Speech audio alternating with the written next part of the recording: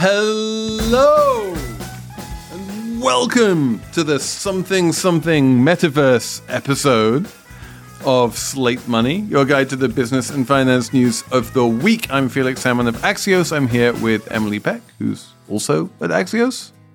Hello. And I'm quite excited about this. My old mucker, Robin Pine Timothy, is here, joining from an undisclosed location somewhere in Madrid. Robin, welcome. Thank you so much, Felix and Emily. I feel honored and privileged to be here. Who are you, Robin? Introduce yourself. Unlike most of your illustrious guests, I am fairly ordinary. I like the fact that you're getting the man in the street perspective. It's not just a bunch of highfalutin types. I am ex-banker, management consultant, is currently doing a stint in an undisclosed location. But most importantly for our purposes, you are also a big sports fan. I am a big sports fan, but if I'm your go-to sports person... You are. That's a bit of an indictment on your sports acumen, I have to admit. I have two go-to sports people. There's you and Mina Kimes. You're the only people I know who understand sports. And I'm very happy that you're on because it's the Olympics this week. So we're going to talk about the Olympics. We're going to talk about this massive lawsuit that has been filed against the National Football League by a coach who was or was not, we don't know, racially discriminated against. We are also, of course, going to talk about Facebook, or Meta as they're known, and their terrible earnings report. We have a Slate Plus segment on a gold cube in Central Park, because obviously... And yeah, it's all coming up on Slate Money. It's only a kick, a jump, a block. It's only a serve. It's only a tackle, a run. It's only for the fans. After all, it's only pressure. You got this. Adidas.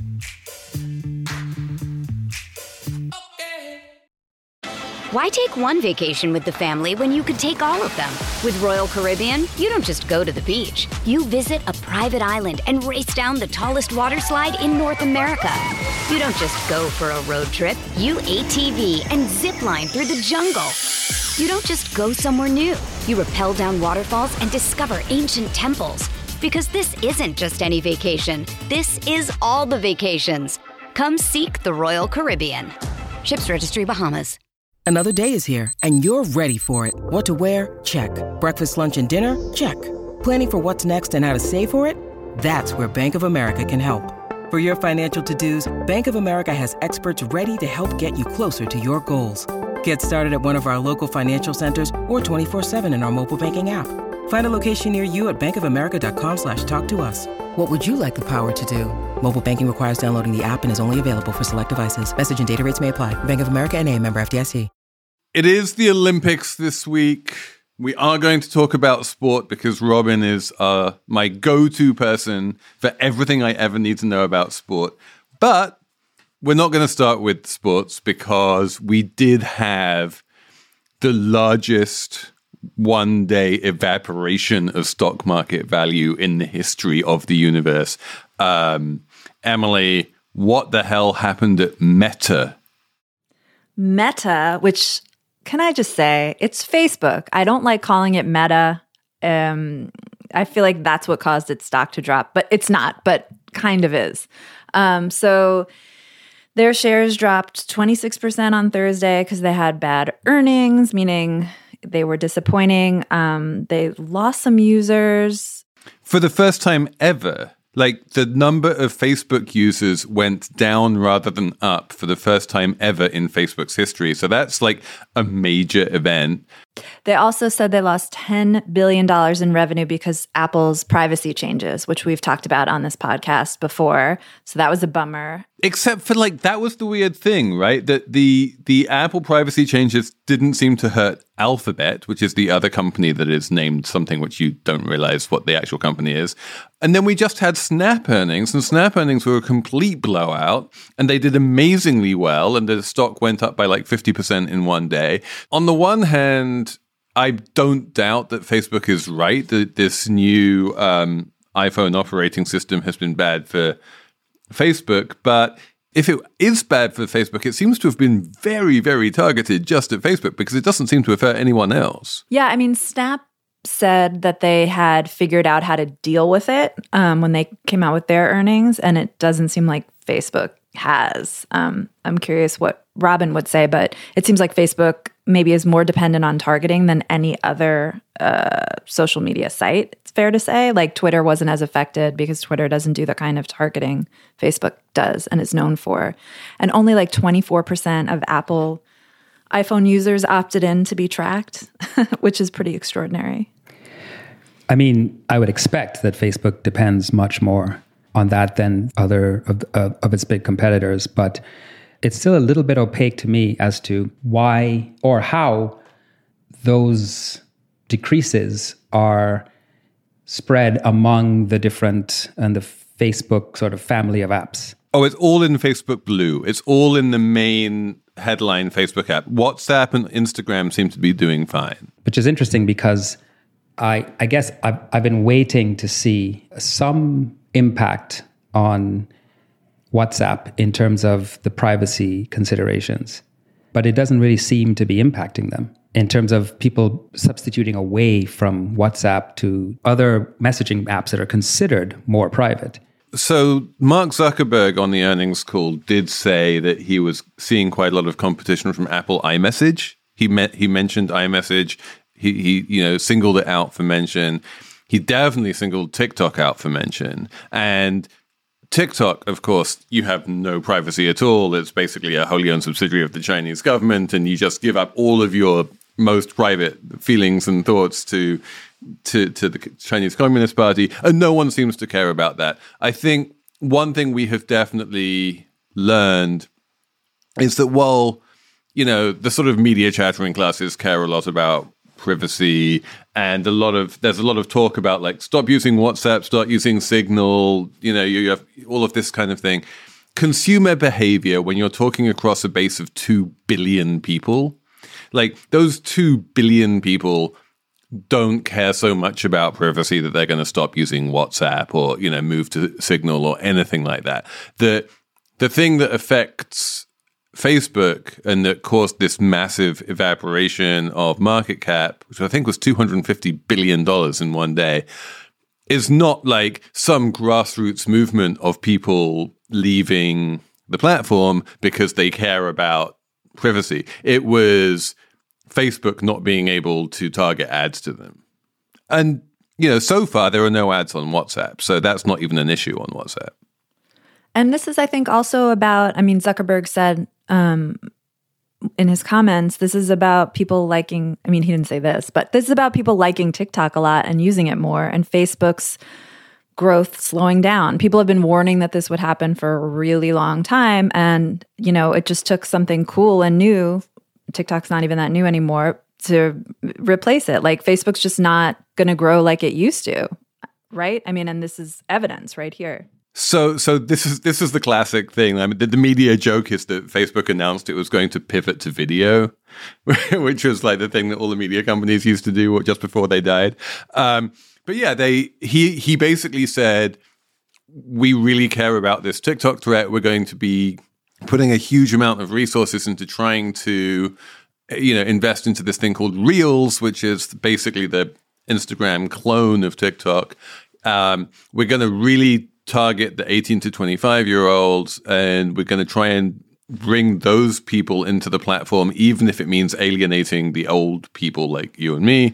And he clearly wants to do to TikTok what he kind of did with Snap, right? Which was he created a clone that was called Instagram Stories, and it did really well, and it did hurt Snap for quite a while, although Snap seems to be doing just fine right now. Like there's room for Snapchat in the social media ecosystem, definitely. So he is worried, and he is moving into Reels, which is the TikTok clone, quite aggressively. And that is his attempt to try and get ahead of where the kids these days are going. But also, apropos his announcement a few months ago, he's like, well, what we really have as a long-term strategy is something Web3, something metaverse, something which no one really understands.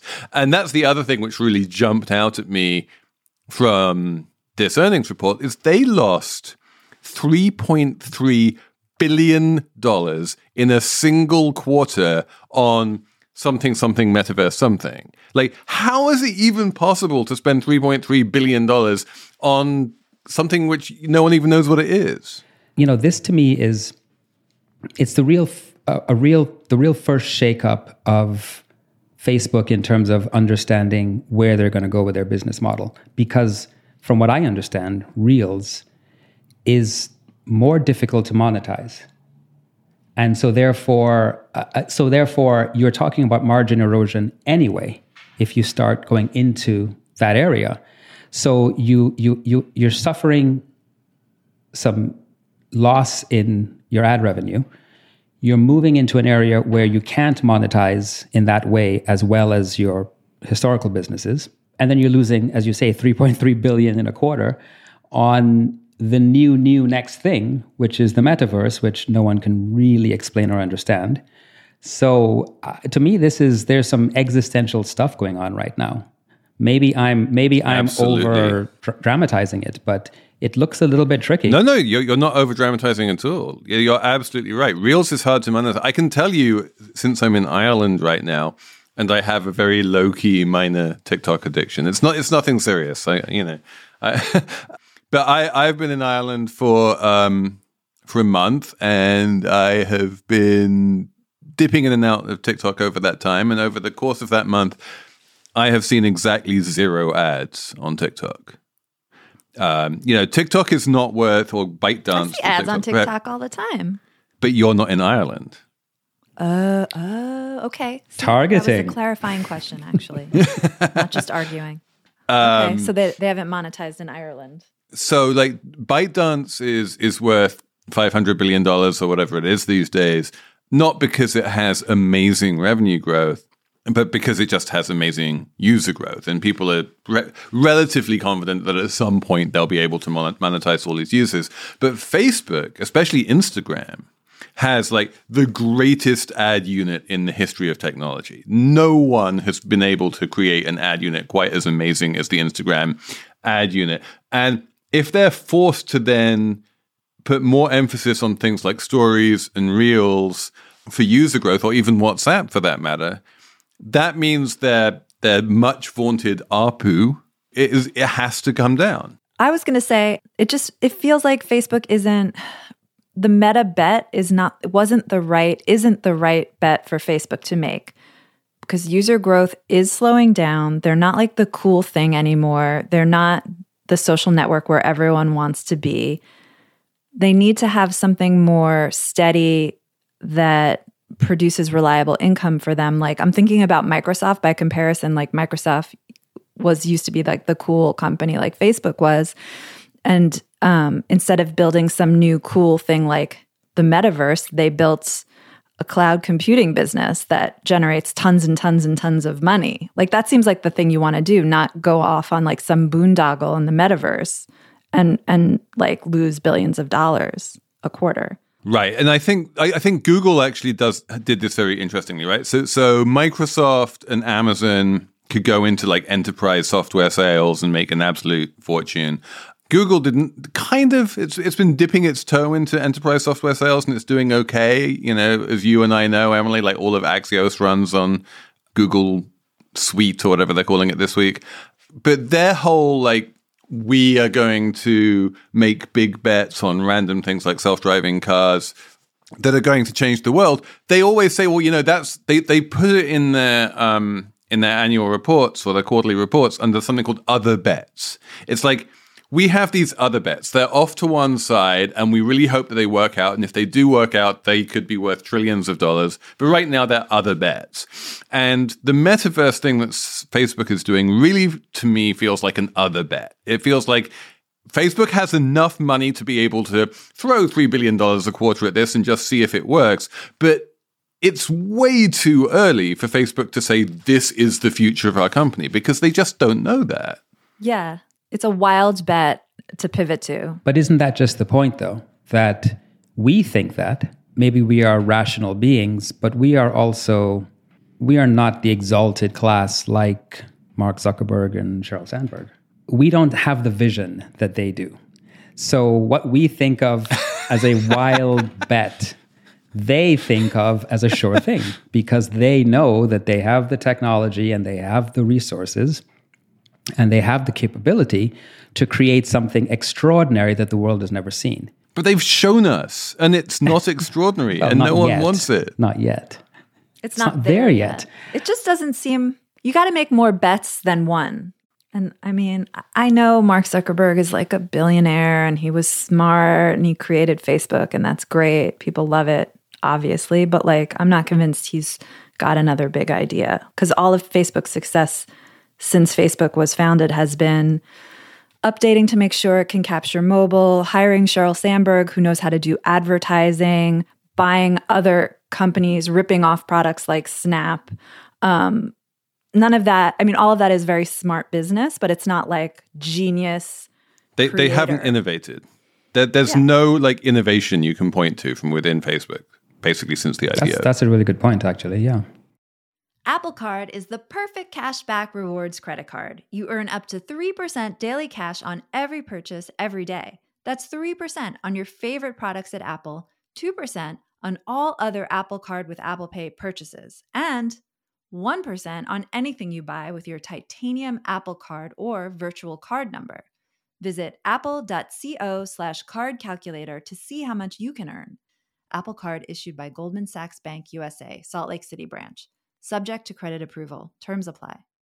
Why take one vacation with the family when you could take all of them? With Royal Caribbean, you don't just go to the beach. You visit a private island and race down the tallest water slide in North America. You don't just go for a road trip. You ATV and zip line through the jungle. You don't just go somewhere new. You rappel down waterfalls and discover ancient temples. Because this isn't just any vacation. This is all the vacations. Come seek the Royal Caribbean. Ships Registry, Bahamas. I guess we're talking about the Olympics now. Is that what's happening? Go ahead and talk about it. It's a big deal, right? I mean, there is actually a metaverse. There is a metaverse connection too. The whole idea of the metaverse is that it's based on cryptocurrency somehow. This is something which I don't entirely understand, but cryptocurrency is deeply embedded in the metaverse, and apparently cryptocurrency is deeply embedded in the Olympics. This is the Chinese Communist Party's grand coming out party for the eCNY, their central bank digital currency that they have. And if you want to buy things in and around the Olympics, then you use digital renminbi that is sitting on your phone. And so it looks like maybe China got there before Facebook in terms of actually being able to buy things with digital currency. I don't know if that is remotely interesting to you, Robin. What's interesting to you about these Olympics? Well, not a whole lot at the moment, I have to admit. And I'll tell you why.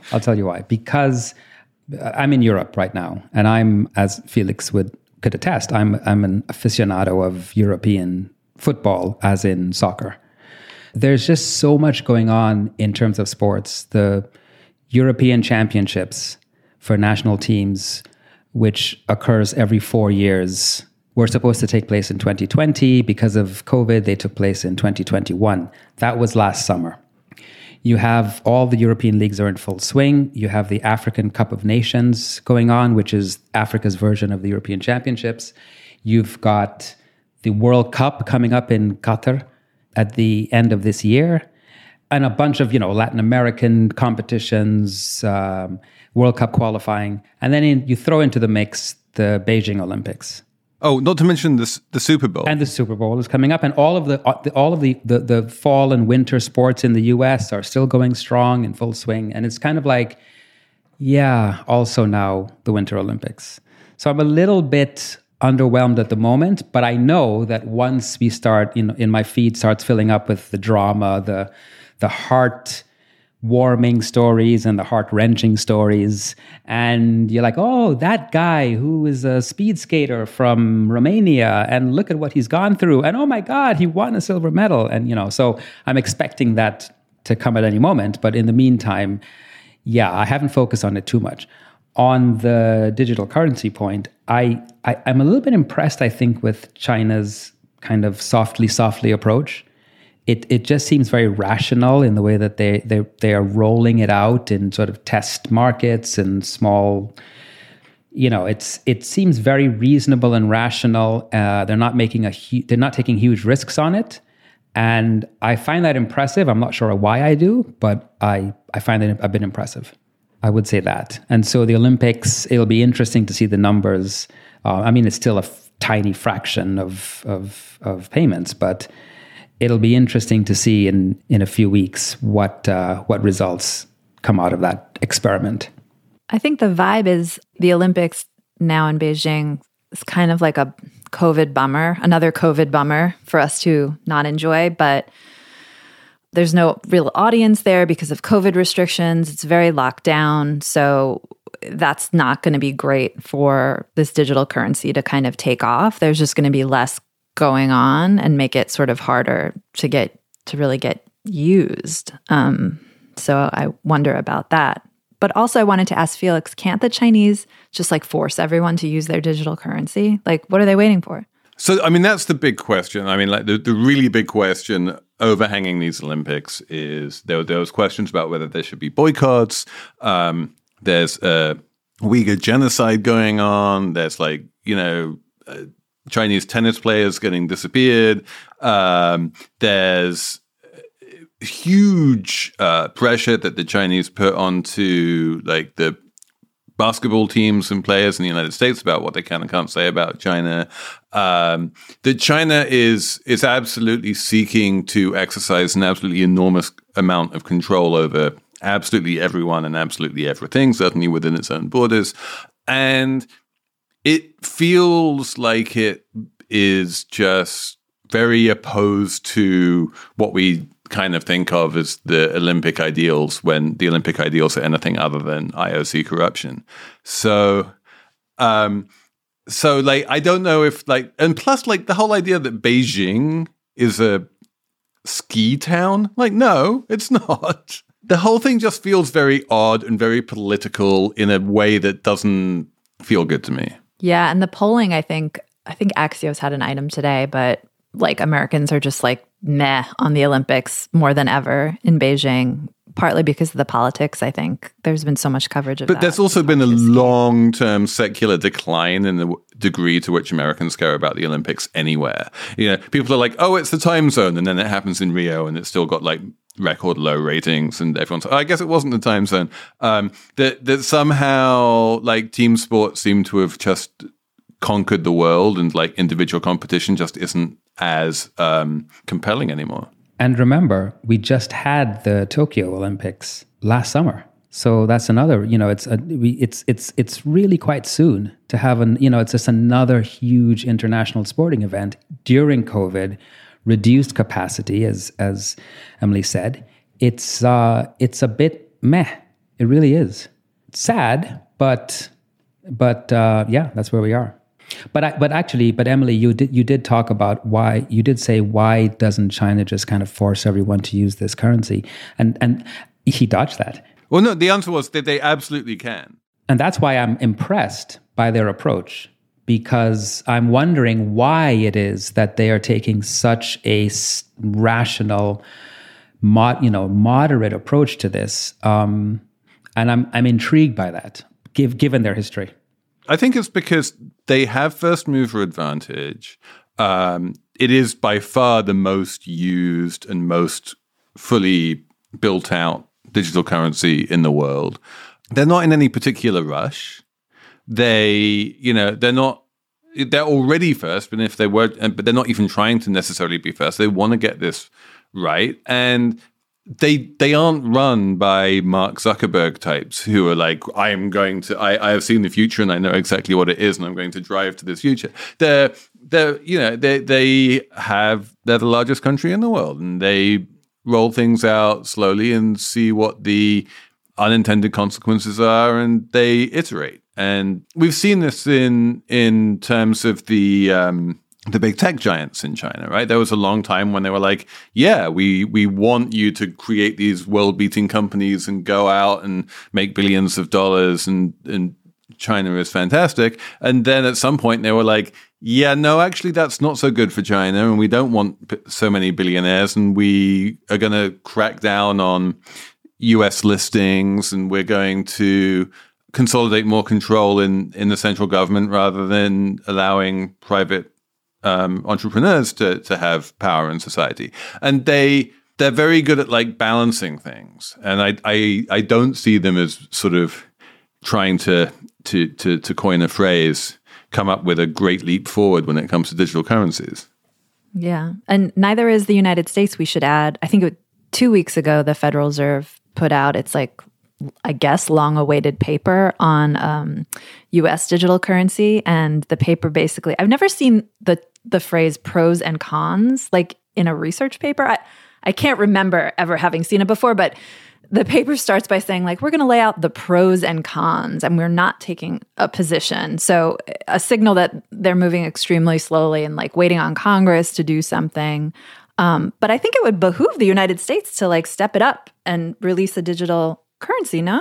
Well, the cons are clear, and the cons for both China and the United States are the same. And in fact, they're bigger for China. The cons are about the banks, right? China has a bunch of banks with a bunch of loans, and those loans are looking a bit dodgy. We've talked about Evergrande on this show. The property market in China is cooling down rapidly and possibly even shrinking. And, just like any country, if, it is absolutely vital to China that it manages to look after its banking sector and doesn't have some kind of bank collapse. The Federal Reserve, has this massive macroprudential job to make sure that the banking sector is healthy, and it is the top regulator of all banks. And it really takes that very seriously. And the way that banks fund their loans is by taking in deposits, right? You leave your money at the bank, it takes those deposits, they do this, fractional reserve banking and maturity transformation, and they take that money and they lend it out as loans.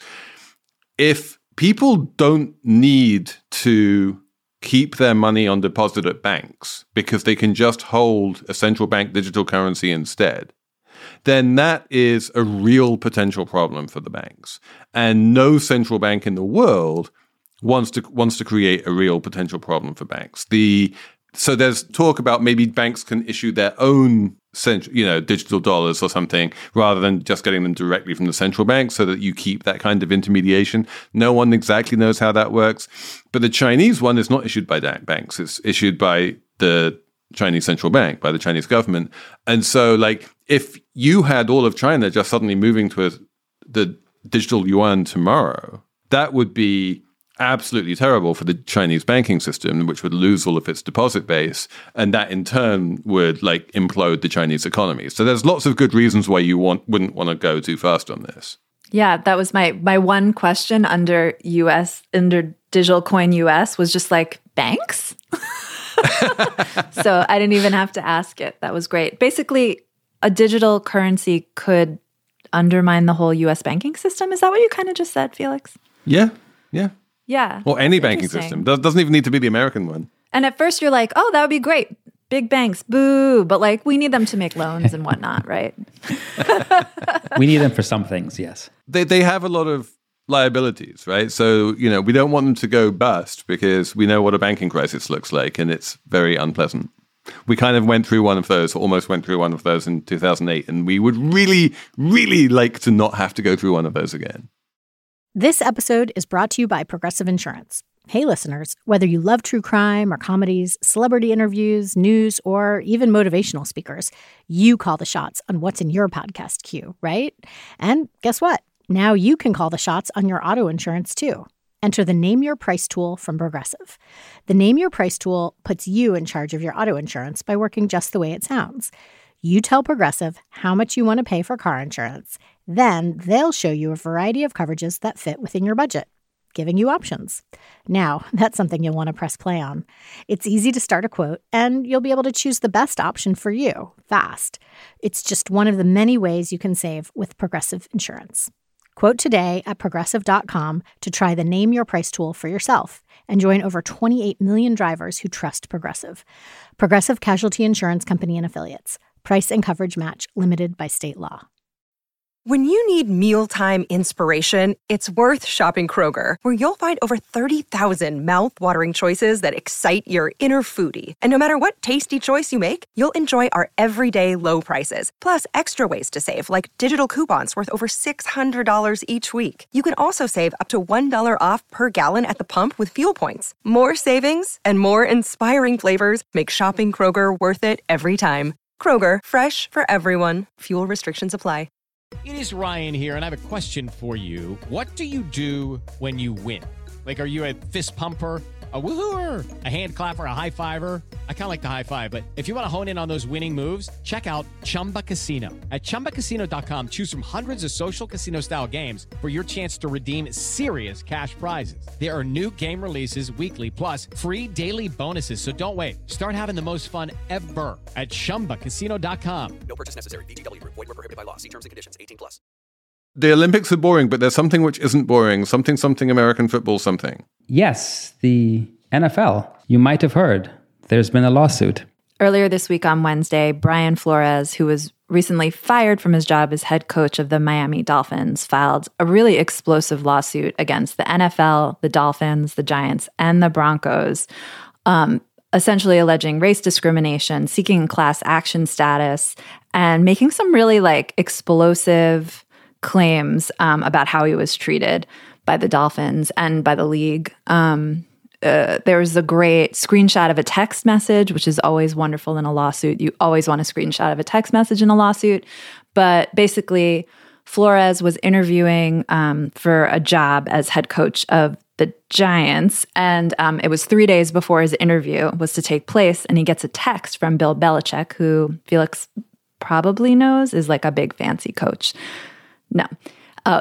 From the Patriots. He's like a very winning coach. So he texts Brian Flores and he's like, Mazel tov. He doesn't say Mazel tov. Congrats, whatever. I heard you're getting the job.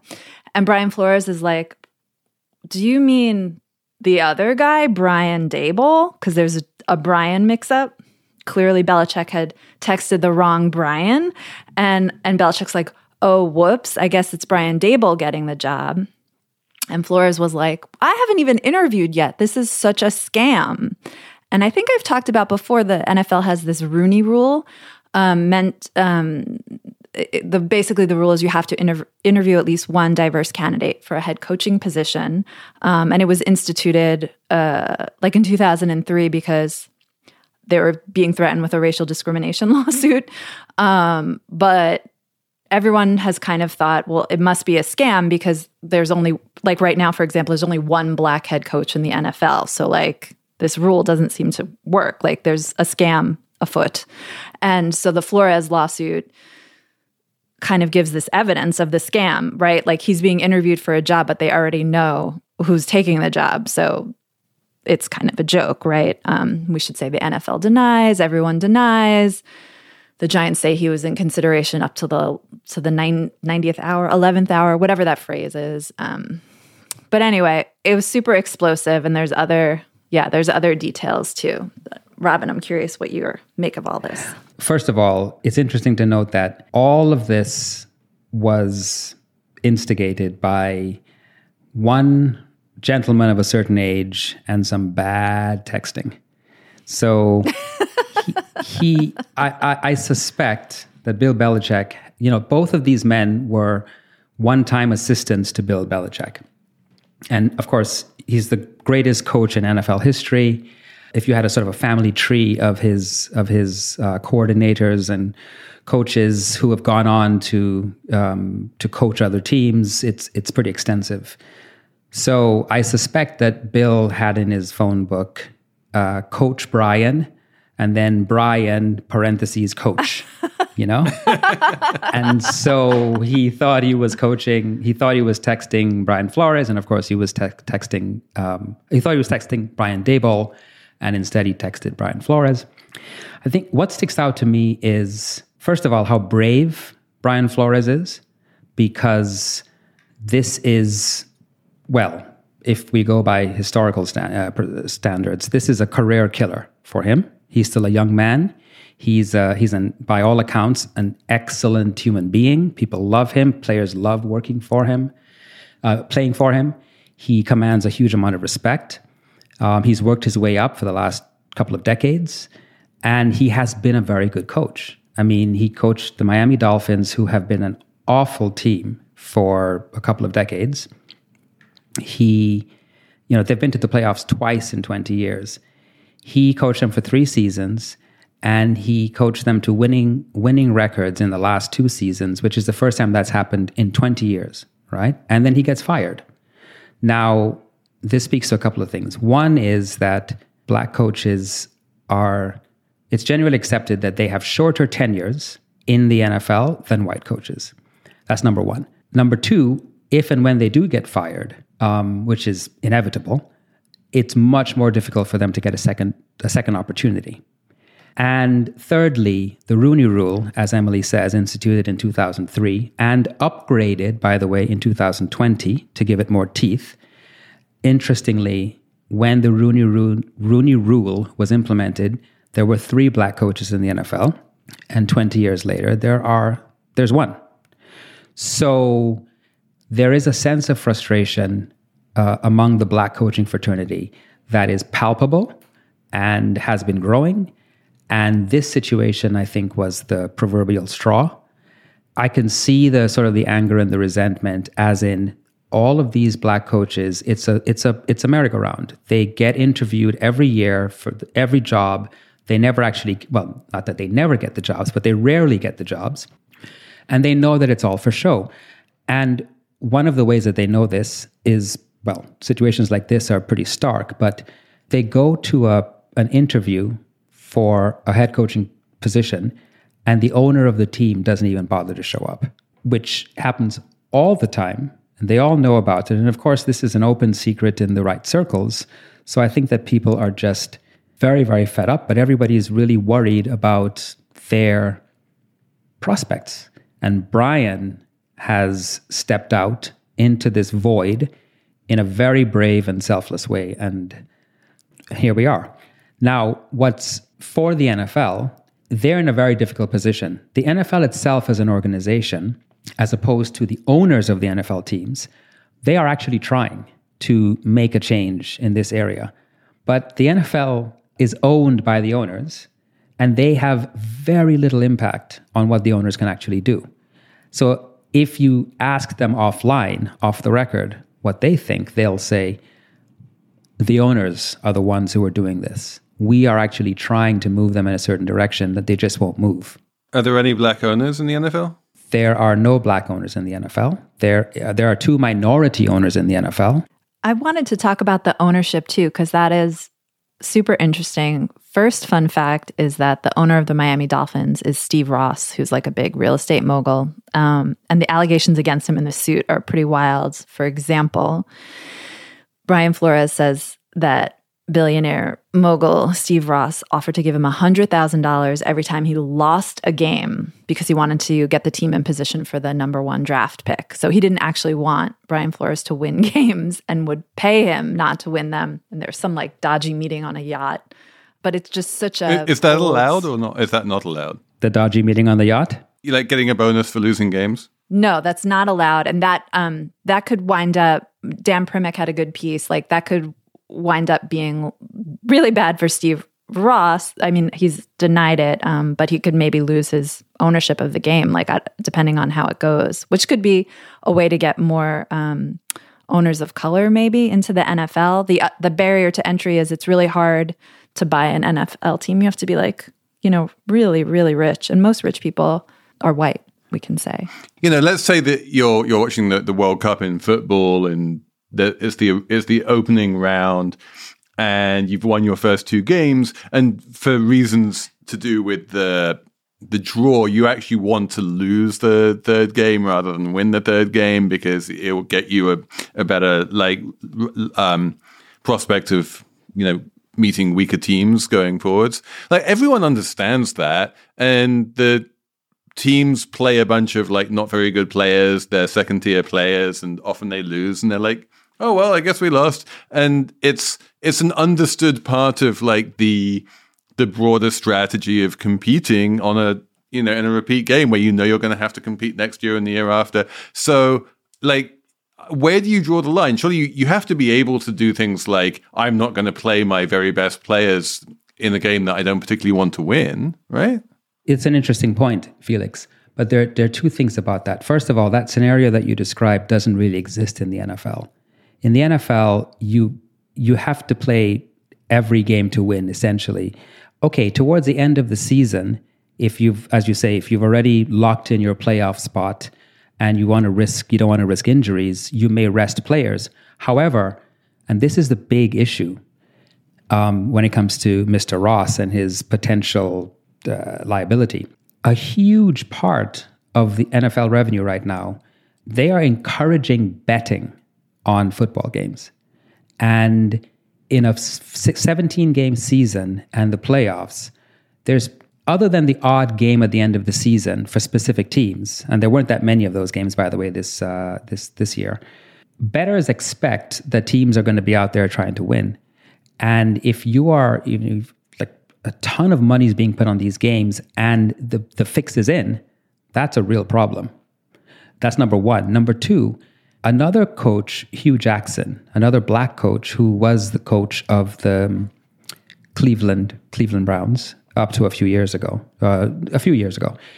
he has also talked about being paid to tank games. Now, what's interesting is that certainly no white coach has come out and said this, certainly not openly.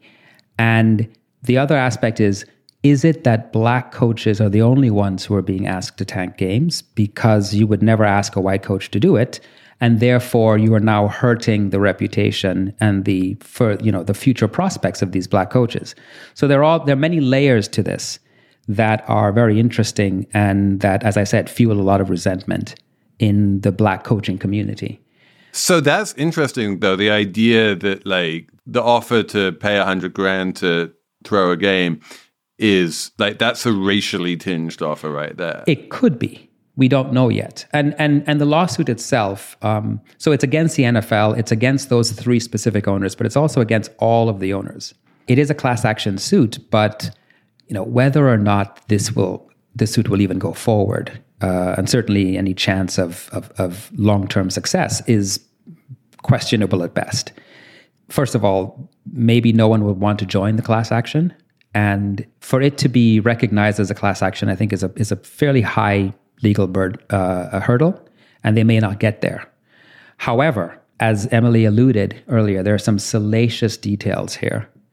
And the NFL has seen some fairly unpleasant behavior by owners and coaches and people in positions of power within the NFL recently.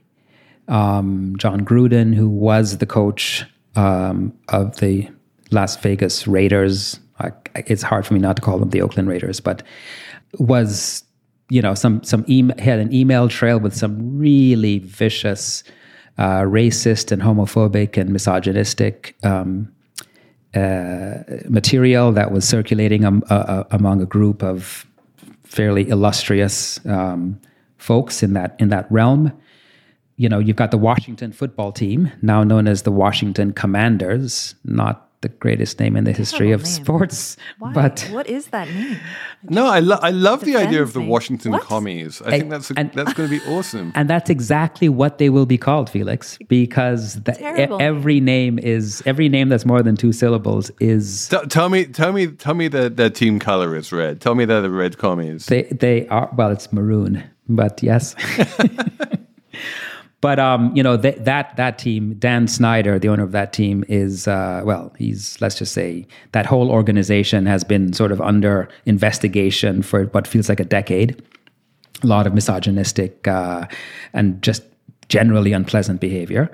And also, as Emily also mentioned, these teams are worth a lot of money. the average value of an NFL franchise is $3.5 billion. The lowest, the cheapest one if you wanted to buy would be over $2 billion. And they make a lot of money. So, the NFL makes $10 billion a year. So 32 teams. So there's a lot going on there that is at risk. And if this lawsuit may not come to fruition, but just getting to discovery could be just make for some very unhappy people in high places. Bring on more text messages. Oh, there are a lot of text messages. Even in the John Gruden situation, they released a bunch of text messages, but the vast majority were never released. If they come out in this, along with 31 other teams, I mean, it can get very, very, very, very ugly. I want to ask Emily, though, just like broadening it out a little bit from the NFL. This is your area of expertise, not mine. I half remember this, but like Rooney Rule equivalent things, like, is there any evidence that they work? Because in the back of my head, I have this statistic that if you have 3 or 4 men up for a job and 1 woman, the chance of the woman getting the job is basically 0. Like if you have 3 people who look one way and then 1 person who looks another way and they're all up for the same job, the 1 person who stands out will never get that job. And you need like more than 1. Otherwise, these kind of rules just have no utility. Yeah, actually, I was curious about that because the Rooney Rule, I mean, it started in the NFL, but it spread like wildfire among big companies. Back in like the 2015s and 16s when tech companies were getting criticized all the time for a lack of diversity. Pinterest, Facebook, everyone was like, well, we're going to do the Rooney Rule. Everything's going to be great. And then around that time, this researcher, Stephanie Johnson in Colorado, did this study that you're talking about, Felix, where she found like, if you have 1 diverse candidate on an all-white slate, it doesn't matter. They never get hired. So then a lot of companies, they've sort of like evolved beyond the Rooney Rule. So I called up Stephanie this week and she was like, what's happening now is a lot of boards really want to actually hire women and men of color so that their slates aren't just like 1 candidate like a la the Rooney Rule. They bring in a fully diverse slate of candidates. So they actually are hiring non-white men for board seats. And if you look at the data, it's looking better. So companies have evolved beyond this rule, but the NFL clearly has not. Well, this is another thing is that you say companies have evolved, and what you mean is public companies have evolved. And public companies do tend to be much, much better on diversity metrics than private companies. And all NFL teams are private companies, Green Bay Packers notwithstanding. They're what's more, they're family-owned private companies, and family-owned companies, private companies are famous for being like the last place where you find, the all-male boards and all of the rest of it because they don't answer to anyone else. They don't have that public accountability that public companies do. And lest people think I'm like letting public companies, I'm giving them too much credit. I shouldn't give them too much credit because if you look at the Fortune 500, there's still almost no Black CEOs. There's only been 19 in the 67-year history of the Fortune 500. I mean, they have a lot. There's still a lot of evolution that needs to take place. So I just want to make that clear. Including Silicon Valley, by the way. Yeah. Where there's been a lot of Sturm und Drang about it, but in reality, not much has changed. So, and by the way, just one last thing. In contrast to the NBA, both leagues have about 70% of their players are Black. Coaches in the NBA at their peak, Black coaches represented 48% of the coaches in the NBA, and that's like even today, I think it's 13 out of 30 coaches in the NBA are Black, and it's just the contrast it's remarkable. And it speaks volumes as to why those two leagues are so different. Okay. I think it's time for a numbers round. Emily, do you have a number? Yeah. Okay. Yeah. My number is 300. That is the number of snow resorts built in China since 2015, up from 11 prior to that. Because the country was like, we're going to do this right. We're going to have the Winter Olympics, and you're all going to learn how to ski. And so, it built a bunch of snow resorts and a bunch of ice skating rinks, and I hope the Chinese like skiing now. My number is 23%, which is earnings season number, and it's PayPal. And it's a very clever, double number. I've never done a double number, which is the same number before. 23% is the amount that PayPal's payments volume rose in the fourth quarter. It just came out with its fourth quarter earnings, and its fourth quarter payments volume, transaction volume, was up 23%. And as a result of this 23% rise in transactions volume, the PayPal stock price fell by 23%. Why? I don't understand, Felix. Because if you grow your transactions by 23%, that's just really disappointing. And so we're going to punish you by lopping 23% off your stock price. Okay. It must have just been contagion from all the other tech stocks that did bad this week. Except for the ones that did well. Like Amazon did really well. Except for the ones Amazon, that did well. I mean, it's a juggernaut. And Snap. Robin. I thought that my number would be the lowest number. So Emily, well done. My number is $50,000. And I call it a gateway number because it's the amount of money that 19-year-old Jack Sweeney, who is a college student at the University of Central Florida, I believe, demanded from Elon Musk to stop making publicly available the real-time tracking of his private jet. So he was tracking Elon Musk's private jet and had it online for anyone to see in real time at all time, 24 hours a day, based on publicly available information. Elon Musk reached out to him to say, you've got to stop this. It puts me at risk. He said, well, how much will you give me? Elon Musk said, I'll give you, $5,000. He considered it and said, how about $50,000 and maybe a job as an intern?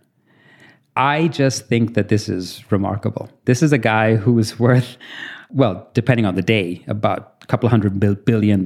He flies in a Gulfstream 650 that's worth about $65 or $70 million. And this college kid is trying to hold him for ransom for $50,000. And if you tried to tell this story 20 years ago to yourself, just think about how ridiculous it would sound. That some guy... Wait, so is he going to pay it? So what's the upshot? Elon Musk decided that he didn't really think it was appropriate that he should be forced to pay for someone to do the right thing and cut off negotiations and blocked him on Twitter. So... But the website is still up. The website is still up. He also says that he's also tracking Jeff Bezos and Drake and Bill Gates. So if Jeff Bezos, if those four people's private jets all wind up in the same place at the same time, that's the Zionist conspiracy right there. And he's been offered jobs by private jet charter services, so as a programmer. So I just think it's such a story of our times that that's my number. Brilliant. Thank you, Robin. It's been awesome having you on the show. Thank you for calling in from Madrid, Spain. No one was supposed to know where I was, Felix. Oh, shit. Thank you for calling in from your undisclosed location somewhere in Southern Europe. Somewhere in the world, Felix. Somewhere in the world. Like Elon Musk. I don't need people tracking me. I mean, I only knew that you were in Madrid because I tracked your private jet. Yeah, well, it is, I got to do something about that. But yeah, it's been great having you on the show. We're going to have a Slate Plus segment on the Gold Cube because, of course, we are. Thanks for listening. Thanks for emailing us, slatemoney@slate.com. And thanks to Shayna Roth for putting this show together. We'll be back next week with even more Slate Money.